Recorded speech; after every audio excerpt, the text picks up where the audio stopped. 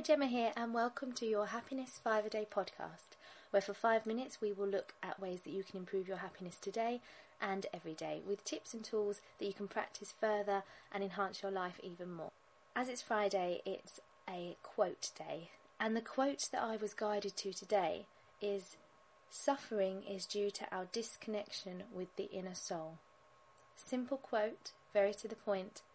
Suffering is due to our disconnection with the inner soul.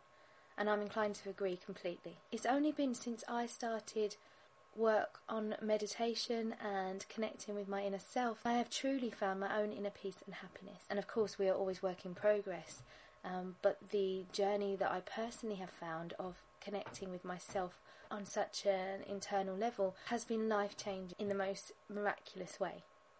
And a lot of the podcasts that I've been offering to you have had this theme in mind, in that it is all about empowering yourself and feeling powerful within yourself about who you are, what you're about, and where you're going.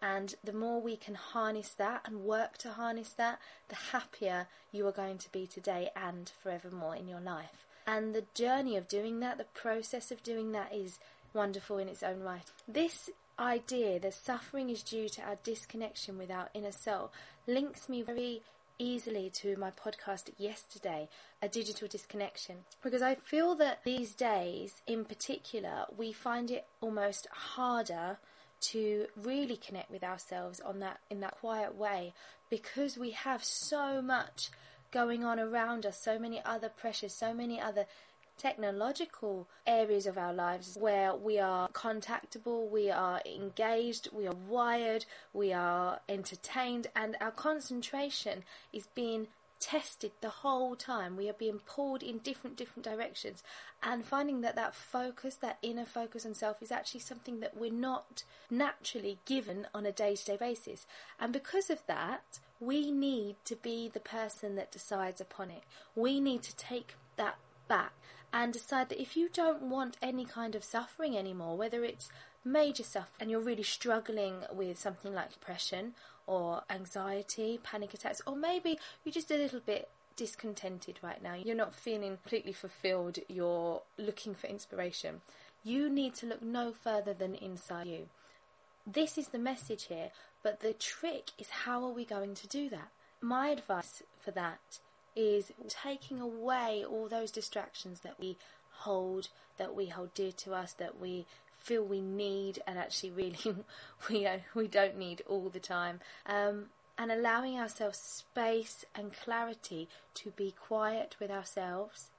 And that leads on to some sort of meditation. I'm a huge cheerleader for meditation, as you all know, and will regularly give out guided meditations to you, but I am not of the view that meditation needs to be hard or take a long time or be structured in a certain way. Meditation is so individual. It is just how you need to do it for yourself. And for me, it is all about connecting with yourself again, that inner voice, that intuition, if you will, that is inside you, screaming out the answers, all the answers that we are looking for in life. And they're in your body, they're in your mind. They might not come to you in one moment of stillness, but something will.